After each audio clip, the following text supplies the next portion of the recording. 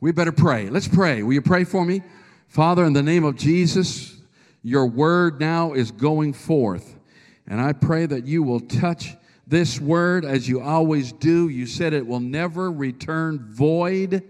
I'm blessed that it returns, that it does its work, that it goes where it needs to go. And I pray that that would happen right now as we preach your word in the power of the Holy Spirit. In Jesus' name we pray. Amen. And the house says, amen. We've been preaching for 2 Sundays now about Jesus is the way, the truth, and the life. And basically that means, we've been talking about that we don't need to be just Christians, we need to be followers. And when we make an altar call, it's not just about getting people saved, it's about people deciding to follow Jesus. Somebody say, one of these days I'll be a disciple. No, you are a disciple. If you're saved, you're supposed to be a disciple. You may know nothing about the Bible, but you're a disciple if you decided to follow Jesus. Hello? Is that the truth? Amen. Amen. That's the truth. Let's go to John chapter 18. Love this passage of Scripture, verse 37. Pilate, therefore, said to Jesus, "Are you a king then?" Jesus answered, "You say rightly that I am a king. For this cause I was born, and for this cause I have come into the world, that I should bear witness to the truth. Everyone who is of the truth," not just knows truth, but is of the truth, hears my voice. Oh, that's a powerful verse right there. Pilate said to him, can you see it? What is truth? Everyone's got, have you heard that today? What's your truth? Well, I'm speaking my truth. So everyone's got their own truth? How is that even possible? If you got a truth and I got a truth, they probably don't get along. What is truth? And when he said this, he went out again to the Jews and said to them, "I find no fault in him at all." You can find no fault in Jesus, but not be a follower. What is truth? Pilate, you doofus, you were looking at it. You were looking at it. Jesus does not just have truth. He is truth. He doesn't just have some truths. He has them all and is that. There is no untruth in him. If you have him, you have truth. Wow. Glory to God. So we've been talking about being a disciple, and I don't want to take time every Sunday to keep repeating things, but some of you only come once a month. So here's the thing. Why did Peter drop his net? Why did they all drop their nets and just left their source of income? Can you imagine just quitting your job? And why did they do that? Why would anybody in their right mind do that? Because this was the greatest honor any person could ever have, is to be asked to follow a rabbi. And believe me, Peter and the rest of this gang flunked out of that school a long time ago. They never thought they would. So when Jesus said those 2 words, because those were the 2 words that rabbis would say, when they would say that, it was like something magic. It was like, wow, your whole life would change if you had a rabbi that would just say that to you. And those 2 words are, "Follow me." And they dropped everything.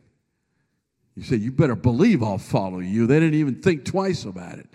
This was the highest honor they could possibly have. And this was no normal rabbi. They noticed that too. This guy was amazing. Follow me. Follow me. And there were 3 things that you did. Your goal, 3 things, was to be with him, to be like him, and to do what he does. And then I thought, wait, that's the way, the truth, and the life. To be with him, to be like him, the truth, and to do what he does. The way, the truth, the life. Your life is his life. You don't have a life anymore. What, are you going to push back on that? He bought you with a price, by the way, the truth, and the life. Whew. See, this is the thing. Discipleship is not a verb in the Bible. Discipleship is never found in the Scriptures. But the word disciple is found 269 times. And that tells me that I can't disciple anyone. I can teach you. I can help you. I can care for you. But I can't disciple you, because if I disciple you, I'm your rabbi. And even if I do the best job I can, you'll just be like me. And that may not be a good thing. The goal is not to be like someone else. The goal is to be like Jesus.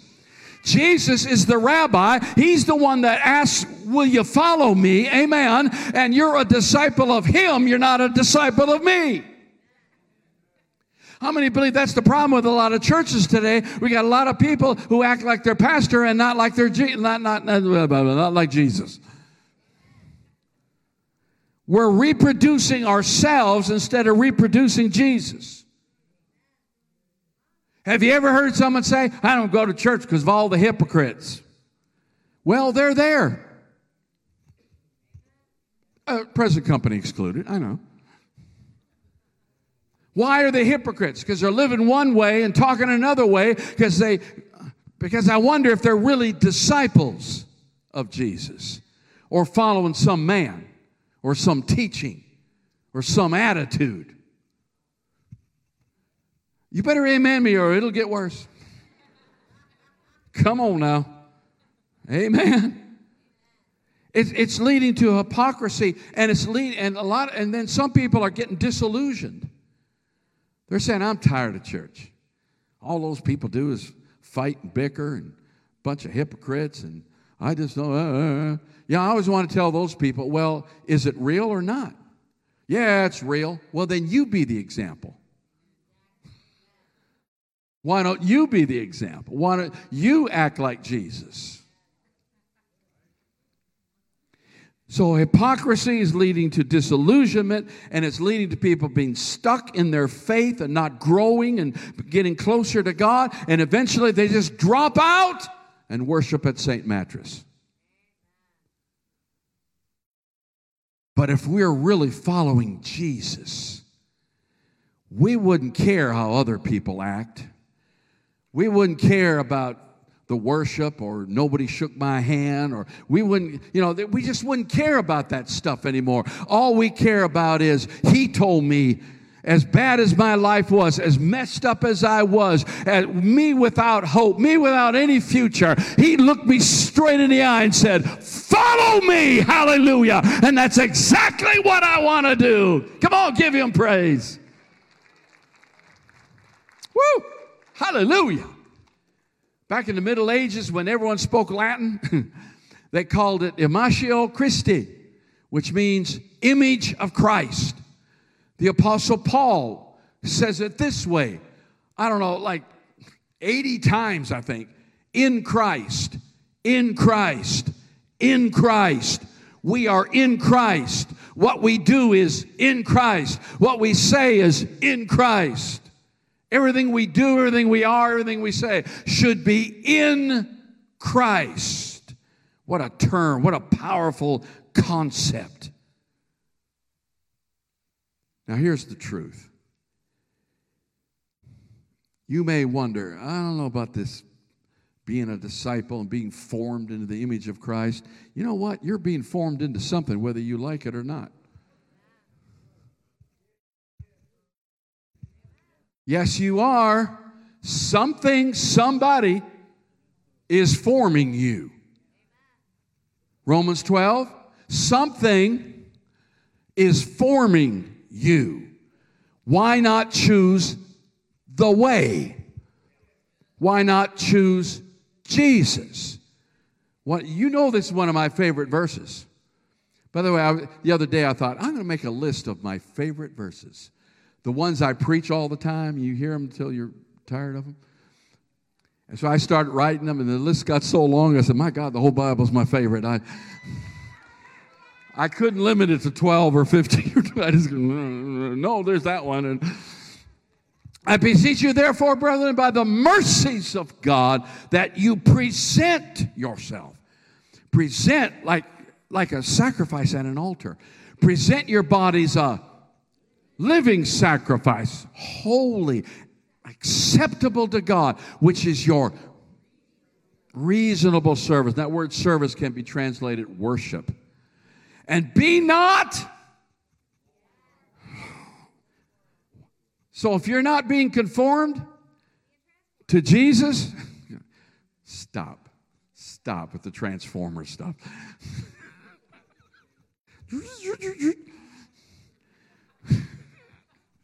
I got grandkids, I know. If you're not being transformed, you're being conformed. Believe me, it's not a passive thing. This world really wants to conform you to their image. Oh yeah. Oh yeah. And if you don't, they do things now like cancel you. Isn't that a new thought? I thought we had free speech in this country. No, they want to cancel you. They found out the other day, this was in all the news, you probably saw it, but the Treasury Department came before Congress, and we find out that during COVID, they were scrolling through your social media, and they were going to the banks. I didn't know they could do this yet, but they were going to the banks, and they said, we want a list of, if you shop at Dick's or one of these gun shops, we want their names. And oh, by the way, if they buy a Bible or religious material, they're potential terrorists. So you're probably on the government list right now as a potential terrorist because you're religious. You're a crazy person who buys Bibles, and you're a threat to what's conforming this world. Wow. Does that, hello? And wait till they get full hold of the economy and start squeezing you out of that. Already the dollar's being thrown out. The BRICS nations, I think there's 40-some BRICS nations now that are abandoning the dollar. That's going to have a huge, Lord, you don't know. This is going to be huge, and you don't hear about it in the news much, but there's all kinds of stuff going on. Even Saudi Arabia has joined it, so they're getting rid of the dollar. And anyway, I could preach on that for an hour. How many know we need to get ready, get ready, get ready, get ready, get ready, get ready? We're all being formed into something. We need to start following the way. So, Pastor, how do I change? Real quick, we could do a whole series on this, but you don't change by willpower. You can't will your way into things. You say, well, what does that mean? I do nothing? No, it means you do what you can, and God does the rest. And some of us are trying to do what only God can do when we get frustrated. I just can't change. I just can't. Well, hello, duh. There's stuff you can't do. But that doesn't mean you don't do anything. But listen, you'll never make it with willpower. I know some of you have none, so praise God. And you're not going to get there. You're not going to be, this amazing Christian because you have more knowledge. More knowledge. How many know we've all read in the Bible that we're supposed to be generous, but then we're not. So it's not, so, well, if I just knew more, if I just knew, you can't think your way to being a child of God. Come on. Not that knowledge is bad, but that's not going to get you all the way. And here's the third thing. You can't just get a zap from heaven. You get something zapped, but I can't lay hands on you. But I can't lay hands on you and you suddenly be an amazing person. I can't do that. You could fall out in the Spirit and stay out for a week. You're still going to come up probably the same guy. God can zap some things, but other things can't be zapped. Some things are a journey and a process. Oh, we need to preach on the process. And you have to be willing to accept the process and just follow Jesus. Follow Jesus. Can I get an amen? It's interesting that the Greek word for saved, you say, I'm saved, it's sozo in the Greek, and it can just as easily be translated healed. So every time you see the word saved in the New Testament, take it out and put healed in there. So we're not just being saved, we're being healed. Because, can I go deep on you? Okay, watch this. Because, we've all preached that it's kind of a legal thing. That when you come to Jesus, you're guilty. You've heard me say it. And then the judge says, you're forgiven. You're free, go home. And then we but the problem, and that's true, but the problem is that's not all. It's not just a legal thing. Otherwise, you would just be, and how many know people who are in jail usually wind up back in jail? Repeat offenders, right? Right? Repeat offenders because they never change. I think that's a problem with a lot of Christians today. They come to the altar and get saved. I'm forgiven, but they were never really changed.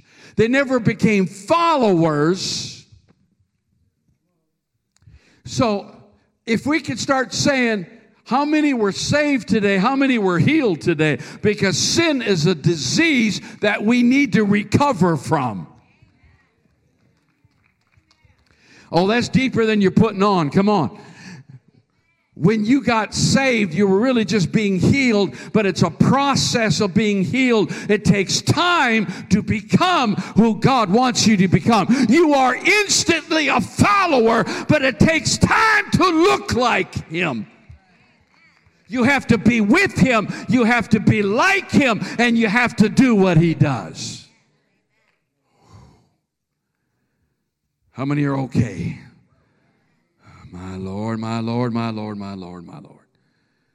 So we have to undo things. And I'm not going to preach this again, but you understand, we have to undo the mental maps in our mind. Because we have strongholds up there called old habits. And those have to be deconstructed, and your mind will rebel against that. But eventually, if you keep doing the right thing enough, the right thing becomes the habit, and the old thing becomes the crumbling stronghold in your mind. But you have to keep doing it until it becomes the stronghold in your mind. Does that make sense? Science will back me up what I'm saying. Not that I care what science, not that I need science, but it's in the Word of God. Think on these things. And as we think on that, so we understand the right practices are what we need. Number two, we need the right community. You need to surround yourself with the right people. That's why Paul said, follow me as I follow the Lord.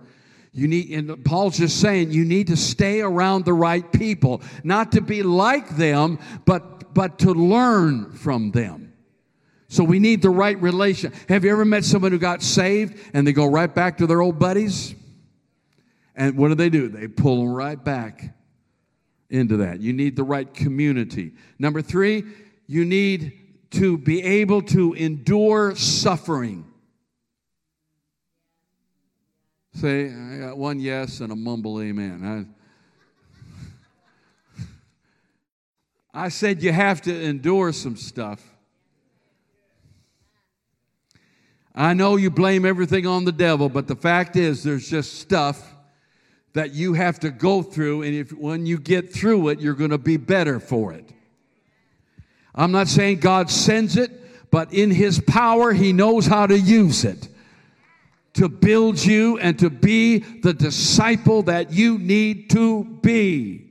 Come on, church, say amen.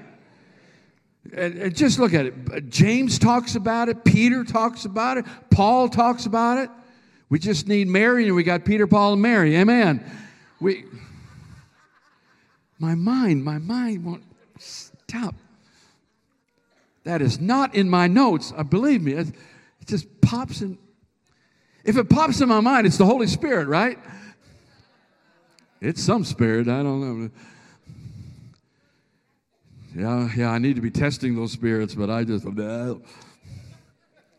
Peter, Paul, and Mary. James chapter 1, verse 2. You want some word? We could preach a lot on this, but let me just read this too. James chapter 1, verse 2. Great scripture. James is great. My brother, count it all when you fall into various trials, knowing that the testing of your faith produces patience. That's why they say don't ever pray for patience. But let patience have its perfect work. Patience works.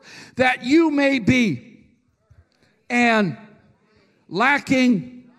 Oh, my Lord, my Lord, my Lord, my Lord. So what does Peter have to say about it? In this you greatly, there it is again. Though now for a little while, if need be, you may have been grieved by various trials, that the genuineness of your faith, being much more than gold that perishes, though it is tested by fire, may be found to praise, honor, and glory at the revelation of Jesus Christ. Woo! Hallelujah. Therefore, gird up the loins of your mind. Be sober. Rest your hope fully upon the grace that is to be brought to you at the revelation of Jesus Christ as obedient children, not conforming, there it is again, yourselves to the former lust as in your ignorance. So what does Paul say about it? It's amazing how similar these are. Romans chapter 5. Paul says not only that, but we also glory in tribulation. That's even beyond being happy. Amen. Knowing that tribulation produces perseverance. And perseverance, character. You know, some of you got it and some of you are one. And character, hope. Now, hope does not disappoint, because the love of God has been poured out in our hearts by the Holy Spirit who was given to us. So that's the last point, is endure suffering. And the next point is we need the Holy Spirit. It's really done by the Holy Spirit. You need all those other things, but you need the Holy Spirit. You need the Holy Spirit. He's that other. Jesus said, I'm going to send another comforter. And that word another doesn't mean number two. It means another one just like the first one. I want to tell you something. The Holy Ghost can be as real as Jesus standing right next to you in the flesh. I'm speaking from experience. Anybody with me? I'm telling you. So, well, the apostles had Jesus. You have the Holy Ghost. Not just by you, but in you. Oh, I don't know about that. That's because you got dirty filters. Come on, amen. I'm not going to explain that. You should know that.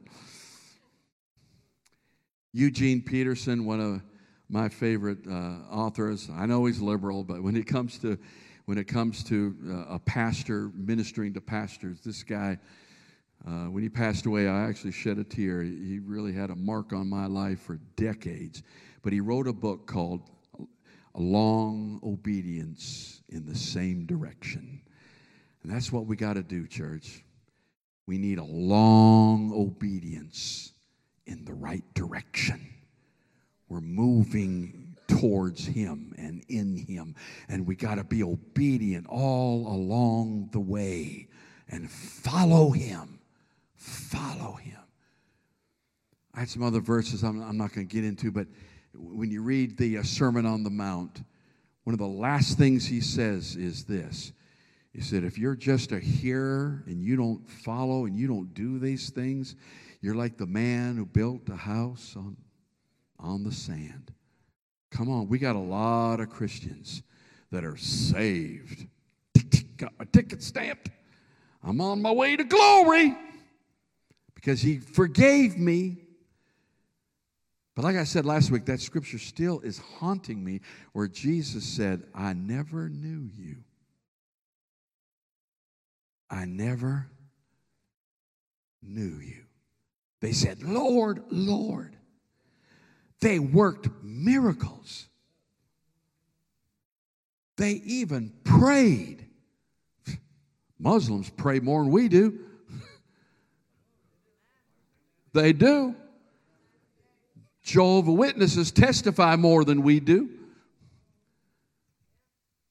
But just because you said, Lord, Lord, He said, I never,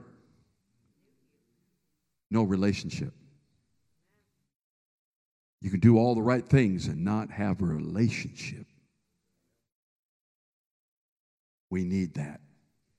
We need that. We need to be followers. Like Jesus, like Jesus before Pilate, we need to stand for the truth. We need to stand in the truth. And we need to stand because of the truth. Amen. We need to stand in these last days and respond to those two words. I'm almost thinking we all need to get resaved.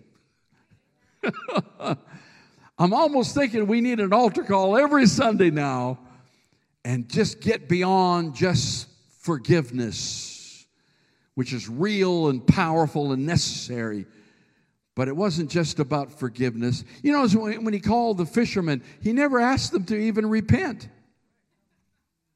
How many know they cussed like sailors? Come on. He never said repent. He just said follow me. Because He knows if you follow Him, you're going to repent anyway. You can't follow Jesus because if you repent means to turn and go in the opposite direction. Doesn't follow me mean the same thing? Oh, that's deep. The ushers are coming back. You need to pay again for that one. Follow me means you have to stop going this direction and go this direction. Repent means to stop going in this direction and go this direction. Hallelujah! Stand to your feet, give Him a shout and a praise. If you're a follower,